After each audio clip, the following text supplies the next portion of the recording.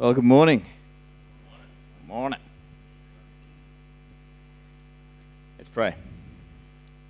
Our precious Father, we just come before you today, and Lord, it's a privilege, Lord God, to present your word to your family, to your people, Father, and we don't take it lightly at all, Father, and we just thank you for the ability, Father, to share your word, your living word that is inspiring, that is all-giving, Father God, that just renews us, restores us, brings a balance back, and puts us back on an even keel, Father God.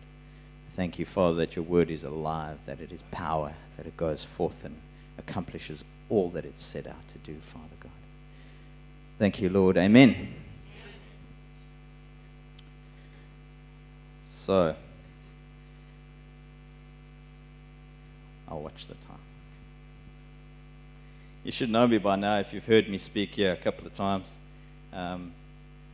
that I generally try to deliver a lot of word in the message.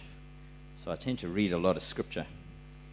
I've got one particular chapter that's 48 verses long, Pastor Tara. I'm going to read it all.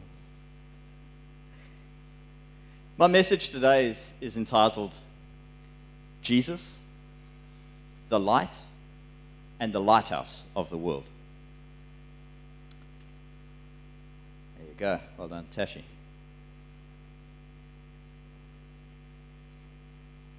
Now, before I get into the whole lighthouse thing, let's set a foundation.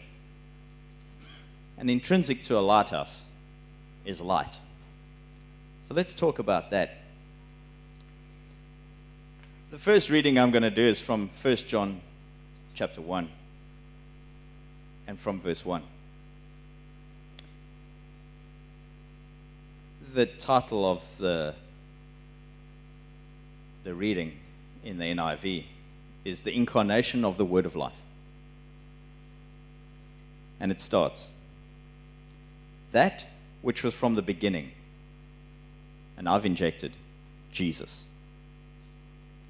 which we have heard, Jesus, which we have seen with our eyes, Jesus, which we have looked at and our hands have touched, Jesus.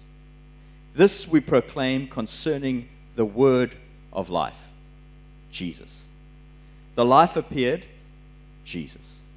And we have seen it and testified to it, Jesus.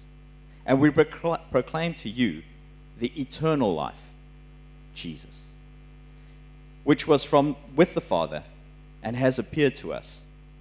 We proclaim to you that we have seen and heard, so that you also may have fellowship with us. And our fellowship is with the Father and with his Son, Jesus Christ. We write this to make our joy complete. That's the foundation. I like the way the Amplified puts it.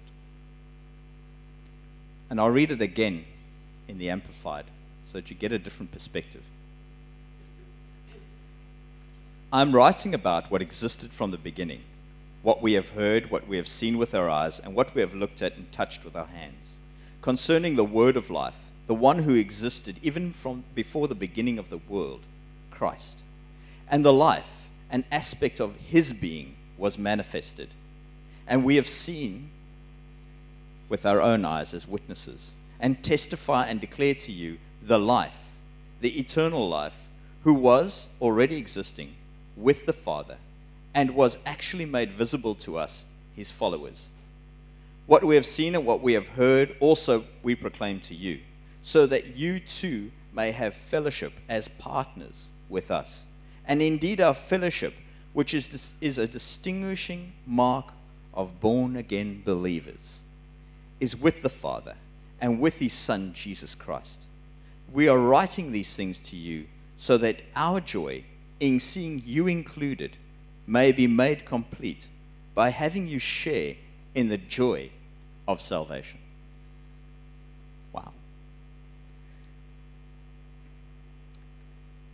Verse 5 says this.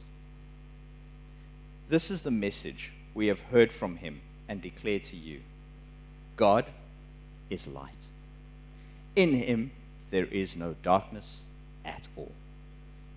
If we claim to have fellowship with him and yet walk in darkness, we lie and do not live out the truth. But if we walk in the light, as he is in the light, we have fellowship with one another, and the blood of Jesus, his Son, purifies us from all sin. If we claim to be without sin, we deceive ourselves, and the truth is not in us. If we confess our sins, he is faithful and just, and will forgive us our sins and purify us from all unrighteousness. If we claim we have not sinned, we make him out to be a liar, and his word is not in us.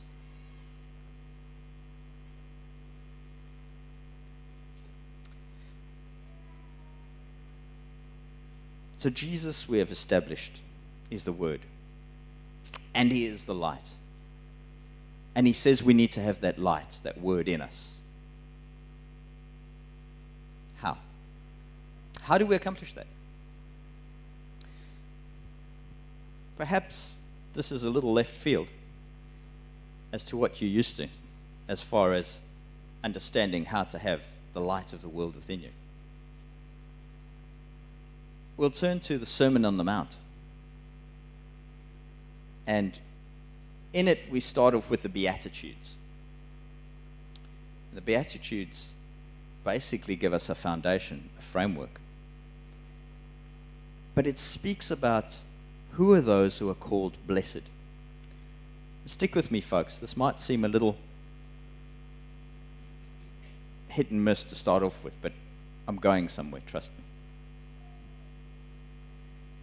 So in Matthew 5, from verse 1, Jesus saw the crowds, they came, and he started preaching. And he said to them, "Blessed, spiritually prosperous, happy, to be admired, are the poor in spirit, those devoid of spiritual arrogance, those who regard themselves as insignificant, for theirs is the kingdom of heaven, both now and forever." I'm reading from the Amplified, so it might be a little different to the NIV. Blessed, forgiven, refreshed by God's grace are those who mourn over their sins and repent, for they will be comforted when the burden of sin is lifted. Blessed, forgiven by God's grace are those who mourn, over their sins. I'm reading this twice because it's quite important. Over their sins and repent, for they will be comforted when the burden of sin is lifted.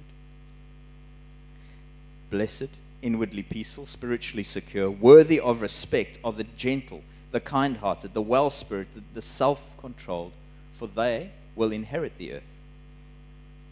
Blessed, joyful, nourished by God's goodness are those who hunger and thirst for righteousness, those who actively seek right standing with God, for they will be completely satisfied.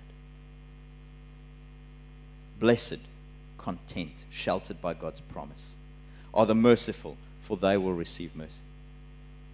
Blessed, anticipating God's presence, spiritually mature, are the pure in heart, those with integrity, moral courage, and godly character, for they will see God. Blessed, spiritually calm with life joy in God's favor, are the makers and maintainers of peace, for they will express his character and be called the sons of God. More blessedness coming. Comforted by inner peace and God's love are those who are persecuted for doing what is morally right, for theirs is the kingdom of heaven, both now and forever.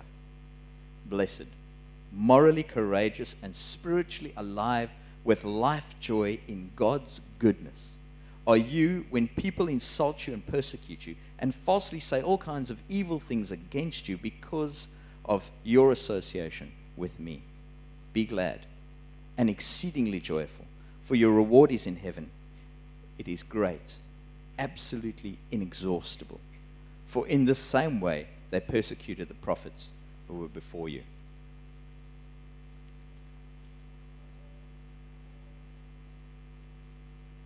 That's an interesting scripture. It calls people who basically empty themselves of themselves blessed.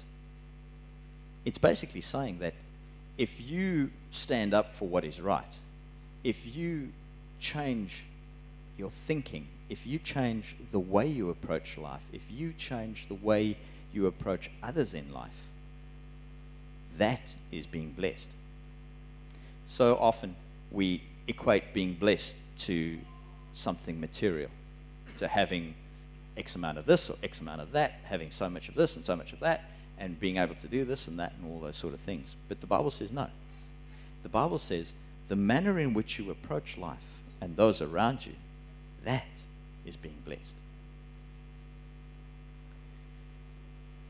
And then Jesus comes up and he says something that's completely left field from what he just said, although completely related. You think God's confused? Never. Verse 13 says, "You are the salt of the earth. But if the salt has lost its taste and purpose, how can it be made salty? For it is no longer good for anything but to be thrown out and walked on by people when the walkways are wet and slippery." So Jesus says you need to be salt and light. That's your purpose. Be salt and light. Have the light in you and be salt. What does salt do? So salt preserves. Before we had all our lovely chemical preservatives that we have today, we had salt. And salt did a really good job of preserving stuff. At the same time as preserving stuff, it added flavor. So it had a dual purpose. It's also a great disinfectant. Cut yourself. Have you ever had a little mouth ulcer or something in your mouth? Whack salt on it. Man, in no time flat, it's gone. It's amazing stuff. It also does a great job of chlorinating your pool.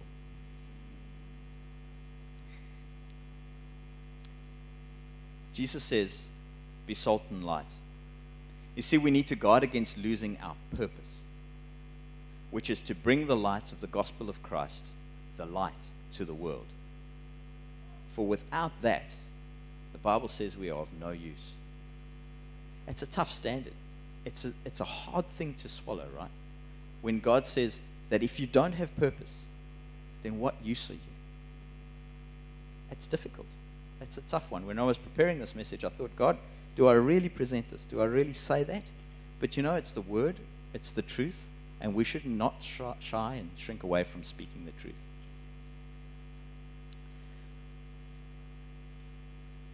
Verse 14, you are the light of Christ to the world. A city set on a hill cannot be hidden. Nor does anyone light a lamp and put it under a basket, but on a lampstand. And it gives light to all those who are in the house. Let your light shine before men in such a way that they may see your good deeds and moral excellence and recognize and honor and glorify your Father who is in heaven. We don't do it to be seen for ourselves. We do it so that God gets glory. We do it so that He is the one that the light shines, not on ourselves. We read before, blessed are those who empty themselves of themselves and reflect the word of God. Okay, so far so good. So we're to be light and salt and shine forth God. And in true style, Jesus gives us a warning. Verse 17 to 20. And I know that all the New Testament scholars are going to collectively groan now, but that's okay. He says, do not think that I came to do away or undo the law of Moses or the writings of the prophets. I did not come to destroy, but to fulfill. For I assure you, and most solemnly say to you, until heaven and earth pass away, not the smallest letter or stroke of the pen will pass from the law until all things which it foreshadows are accomplished. So whoever breaks one of these least important of the commandments and teaches others to do the same, that's the key, right? Careful.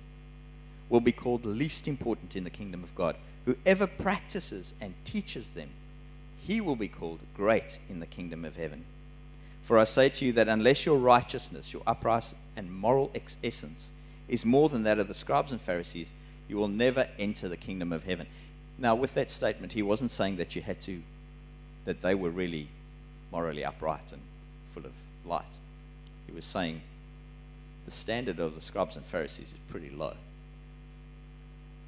You need to be better than them, because they were full of religiosity and puffed up with themselves. Instead of shining the light of Christ and showing God, they were pushing themselves forward and demonstrating their own apparent morality and apparent uprightness and everything that was good about them and how they had attained and how they were so pious. It had nothing to do with God. It was religion, and it was killing the people of Israel.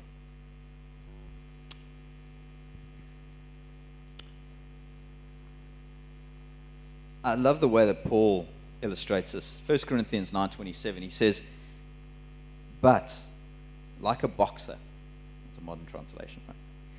"I strictly discipline my body and make it my slave, so that after I have preached the gospel to others, I myself will not somehow be disqualified as unfit for service." Paul's saying, guard yourself. Never let it become about you. Let it always, always, always be about Jesus. Let it always be about the light, always the word, never about you. Because ultimately within ourselves, we can offer nobody anything. I know that's hard. I know that might come across as like defeatist and that sort of thing. And it's true. It's also completely and utterly satisfying and liberating to know that you don't have to do it. That it's the light within you, that it's the word within you, that it's living out the truth of the word that does it. There is no hard task in that. There is no hard grind and difficulty and striving and straining in that. It's actually completely liberating. You can almost sit back on your father's yacht because God's done it. The word is there. All you have to do is shine it, is be the light. It's important that we stay true to the truth of the word. The Bible gives us a warning. It says, don't corrupt the word. Don't turn it, don't twist it. Don't preach what you think. Preach the truth. Our opinions should never outweigh the truth of the word of God. Don't enter an argument with somebody, because ultimately both lose. I might have a completely different approach to a particular aspect that you do. Neither of us is wrong. We just have a different approach. You might come from the north and I come from the south. We both get to the same place, don't we?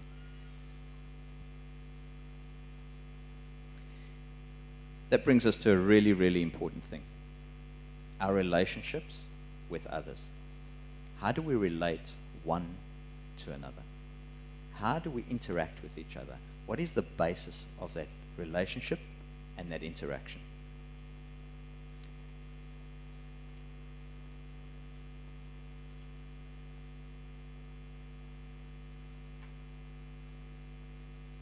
I think I've got my notes mixed up.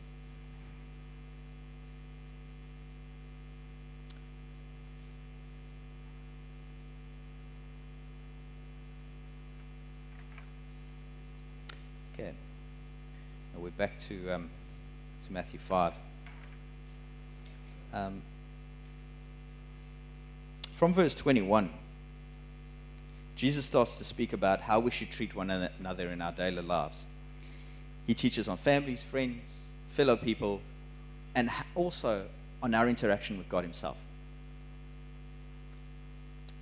I'm not going to read all of it because it's long. But read from verse 21 to 48. And God says a whole bunch of things about our interaction with one another.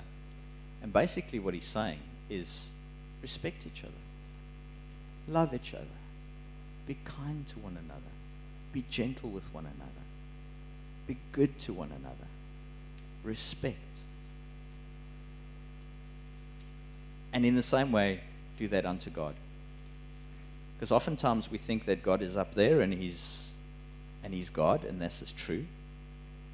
But we need to deal with God in a similar fashion that we deal with one another. God is as much a person as you and I. In fact, he's the perfect person. And therefore our relationship with him should be no different than our relationship with those that are closest and most dear and loving to us. If we treat God in that way, if that relationship, that vertical relationship with him, is approached with love, integrity, respect, joyfulness, longing, desire, love, then what kind of relationship do you think that's going to build between you and God? Don't you think that that relationship will go from a point of distance, of God is over there somewhere, and I'm just down here, to God is right here with me? That God is right here in me? We're talking about getting the light inside, right? God is right in me. You only develop that relationship by having one. If you see somebody once a year, doesn't matter how much you like them, there's no relationship.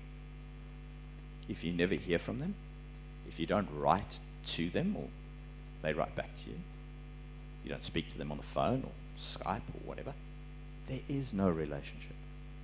You have to be in constant communication, constantly speaking, interacting. You only learn to know somebody by interacting with them. And the relationship that is most important to us, the one that we have to know the deepest and the most, is God. Why would we spend time with whomever and count that as more valuable than spending time with God and learning to know him?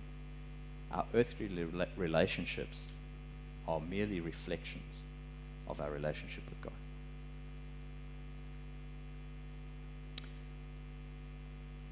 I'm sorry that this is perhaps a slightly subdued word. It's like we took water and dumped it over everybody and now you're all cold and wet and miserable.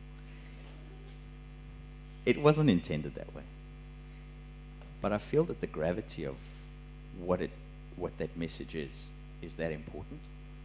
And I don't want to make light of it. I feel that getting that light within us, that demonstrating that light to the world, that is our purpose. That is our call.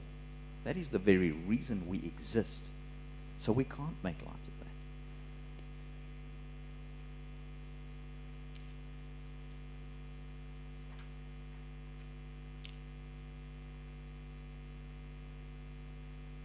Verses 43 to 48, God says, love unconditionally. For that will be the differentiator between you, God's children, and the world. See, people in the world love each other. The Bible says that the thieves and the robbers and whatever, they have a relationship and are caring for one another. So how is our relationship then different? He says love unconditionally. He says when somebody, and I just really like the way the Amplified Bible says this, where somebody slaps you on the left, it doesn't mean you be a doormat and people just walk over you. But he says, turn the other cheek, not so that you can get slapped on the other cheek, but to demonstrate to the person that, you know what, it's okay. Here's my good cheek to you. I still love you. Not, oh, well, I'm really tough. You slap that one. Go ahead and slap that one. It doesn't make any difference to me. I don't care. It's not what the word is saying. It says, if you slap me on this cheek, I'll turn this cheek to you because this one's okay. It doesn't sting and there's no hurt there. So I will demonstrate that non-hurt, the love back to you. It's okay. You can treat me badly. They treated Jesus really badly. And he said, forgive them. He said on that cross, loved what Ty said this morning. He was on the cross and he says, doesn't matter. I don't care. This was my purpose. This is why I came. Forgive them.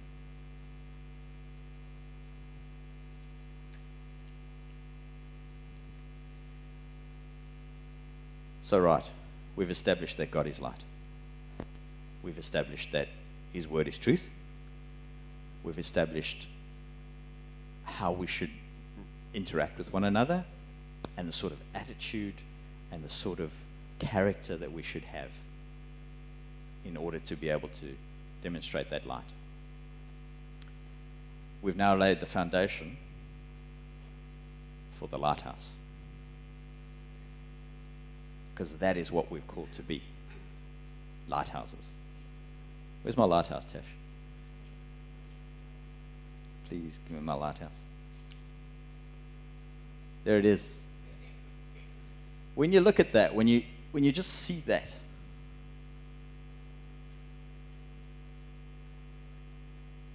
what is the most drawing aspect of that image? What attracts you immediately? The light. What's the thing that stands out from the rest of that image above everything else? It's the light. The light immediately draws your eye because it's bright, it stands out, it's prominent. And then you see the darkness around it. Then you see the ocean and the rocks and everything else that's in darkness around it. But the first thing you see is the light, because that's what draws and attracts people, is the light. Darkness doesn't attract people, it pushes people away. Storms and the mist at the bottom and the ocean and all that doesn't attract people unless you're maybe that way inclined to go seeking out dark places. Come speak to me, I'll talk to you about the light. Dark places don't do anything for you. They lay you to ruin, because at the bottom you see all the mist. You don't know what lies under that mist. Looks all, it's all fluffy and misty. But beneath it is destruction and waves and not very nice stuff. What do lighthouses do? They provide a point of reference for ships to steer towards. They also show where the danger is and for ships to steer away. So you'll see the lighthouse out there. Anybody who's sailed and been out in the ocean, it's a point of reference. Go, there's the lighthouse. There's land. There's safety. That's where I must go to. Initially you steer towards it, and then it shows you the destruction underneath. Be careful. And you steer around it. It also provides employment to the lighthouse keeper and his family. Why do I say that? Purpose. It gives somebody purpose. And where do you find lighthouses? Indeed. Generally high up, above the danger, not wallowing in the waves. High up, above the danger. I've seen some lighthouses that are built like on the ocean, that are getting smashed by the storms. I don't want to be that lighthouse. I'd rather be the one that's up high. Amen. Doesn't mean that the one down there's purpose is any less. But God calls us to be elevated above. They're clearly visible. They're not tucked away. They're not hidden. Who would put a lighthouse in a cave? What's the point? The bats don't need a lighthouse. They don't want the lighthouse, trust me. They're very upset by the lighthouse.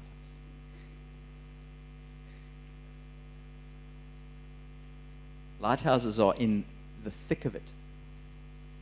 The wind, the rain, the sun, whatever the weather, they are there. They're not hidden. They're prominent. They're on top of it.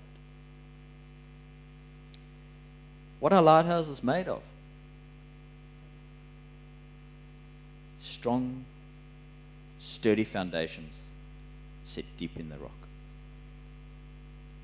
Weather-resistant stone, brick, wood, metal, hardy materials that can take a beating. Highly polished mirrors to reflect the light, and fuel for the light. You're going to go, where are you going with all of this stuff? Don't worry, I'll bring it together. So how do we compare Jesus, the lighthouse, and the child of God? How do we bring them all together? We are called to set our lives on the firm foundation that is the Word of God.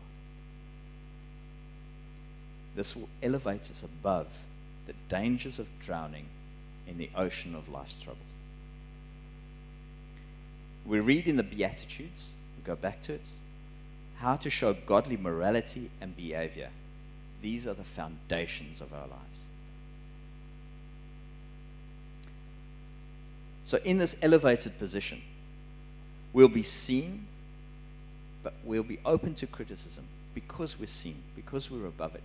We'll be open to criticism. Wind, rain, that is the criticism, world, opinions of men. But we'll also be right up, able to bask in the warmth of the sun, which is the love of God. So it's not all bad being up there in the high places. It's good. It's good. It's wind, it's rain, but there's also a lot of sun.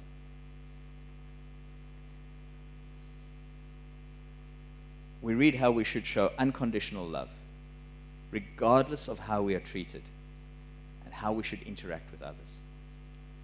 That is that elevated position. Amen? We need to be made of sturdy stuff. Filled with the Word, we become resistant to the weather of the world. You're clad with the armor of God. Amen. Put it on every day so that you can resist and be defended against the fiery barbs that come. The light must be within us in order for it to shine forth. We can't shine darkness. The two are mutually exclusive. Darkness has no light. It absorbs the light. In other words, it kills and smothers the word. That's what darkness does. The nature, the character, the love of God is fueled. Spoke about fuel earlier for the light. It's fueled by the Holy Spirit, that fire that's within you, that fire that burns within your soul, the Holy Spirit alive within you. That is the fuel. It will cause the light to burn bright and to shine in our lives. It's not a power that we possess. The lighthouse without fuel is just a building on a hill. Without fuel for the lighthouse cannot function. That fuel is the Spirit of God. That fuel is Him within you. That fuel is His life, giving your life purpose. Without it, you're wasting your time. Like a lighthouse, we need fuel to be brought in. Lighthouse isn't built with the ability to create fuel. The fuel gets brought in. That fuel is spending time in the Word. That fuel is that relationship with God. That fuel is allowing the Spirit of God to reside within you and allowing Him to work out through you. The fuel has to be brought in. And it's got to be brought in all the time. Who knows that fuel runs out? Don't try and live today on last week's fuel. You go burn out. You'll burn out. Last year's blessing is not this year's blessing. Last year's promise is not this year's promise. It needs to be renewed, restored, built up again, constantly, daily, every day. How often do you put petrol in your car? When you see it reach E for empty, it's a bit late. Alarm. You know why they put indicators in cars with little lights that warn you. Just careful, you're running out of fuel. You're going to get stuck. Or the engine isn't working properly. Go and have it serviced. Our lives are no different. Light gets created from being with God, in fellowship, spending time with His people.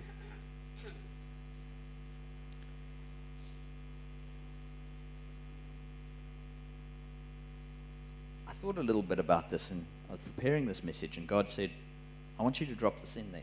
And I said, it's a bit, maybe a little bit theologically on edge. but I'm going to say it anyway. Jesus is the light of the world. He came and he shines. And then he left. And before he left, he said to the disciples, go into all the world and spread the gospel, make disciples of all men. Stick with me here, I'm going to make a statement. Jesus couldn't have done it on his own. Spreading the gospel around the world. He needed us. If he was going to do it on his own, he would have done it. He wouldn't have left and said, go out and preach. Go out and fill the world with the gospel. Which makes us the mirrors. He is the light. We are the mirrors. Ever seen a lighthouse without mirrors? It's called a candle. It can't reflect anything. Got no mirrors, there's no reflection. You can see the light. It's like really dim and it's out there. And the closer you get to it, the more you see it. But the chances of you seeing it out in the middle of the ocean are pretty slim. Yeah, we can have the band come up.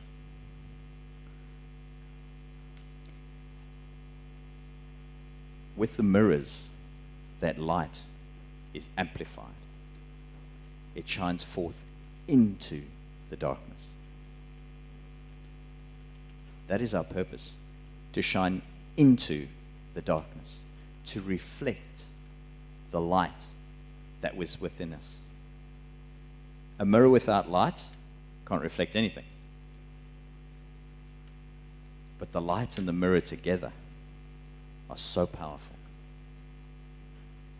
That's why we need to keep our mirrors highly polished. How do you keep the mirror polished?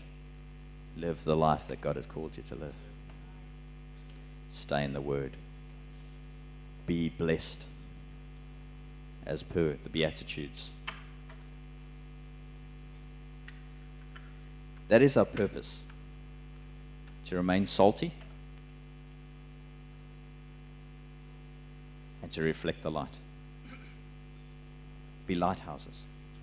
Be set high on a hill, deep foundations in the Word. Live your lives as acceptable and clean and worthy, because a dirty mirror doesn't reflect very well. Have clean lives. Reflect the light constantly.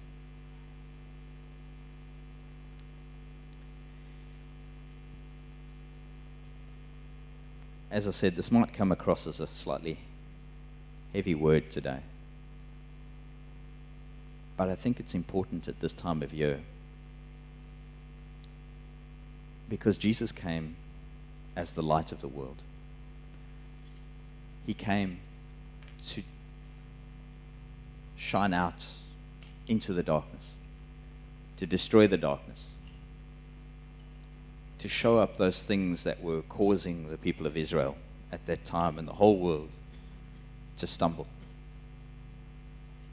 because they were getting destroyed by religion, by paganism, by all things that were not of God. So Jesus came and he rescued us. And he said, here's the light, shine it forth. Here's the light, be a lighthouse. Here's the light, be the beacon that the world can look to for safety. Not to show up their faults and bring condemnation, but to be a place of refuge, to show them the way to God, because that's the only way we can go. Amen.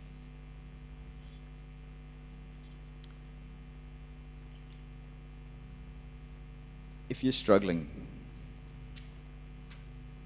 with being the light, if you're struggling and your mirrors are a little dusty and maybe smudged, and maybe there's a bit of soot on the mirrors and they're not reflecting like they could and like they should,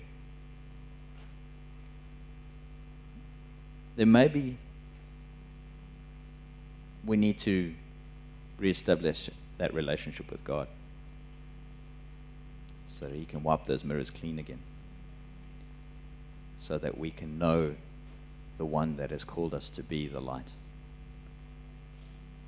in this world, salt, to restore our saltiness. Otherwise we get thrown out on the sidewalk and we become grit for people to walk on, right? Let's be salty. Let's add flavor. Let's preserve. Amen. If you'd like to stand with us.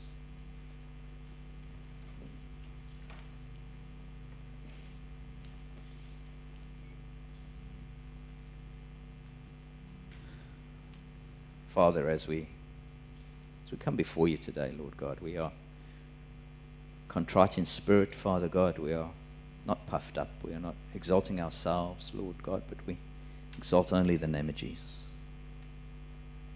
Lord, your light, let it shine through us and in us, Father God. Lord God, let that light be the beacon that this world needs. Father God, let your light be an all-consuming fire, a flame that just burns up the darkness, Lord God. Let your light shine forth through our lives, Lord. Let us be found acceptable, Father God. Let us polish those mirrors once again so that we can better shine and reflect the goodness, the wonder that is Jesus. No other name, no other name.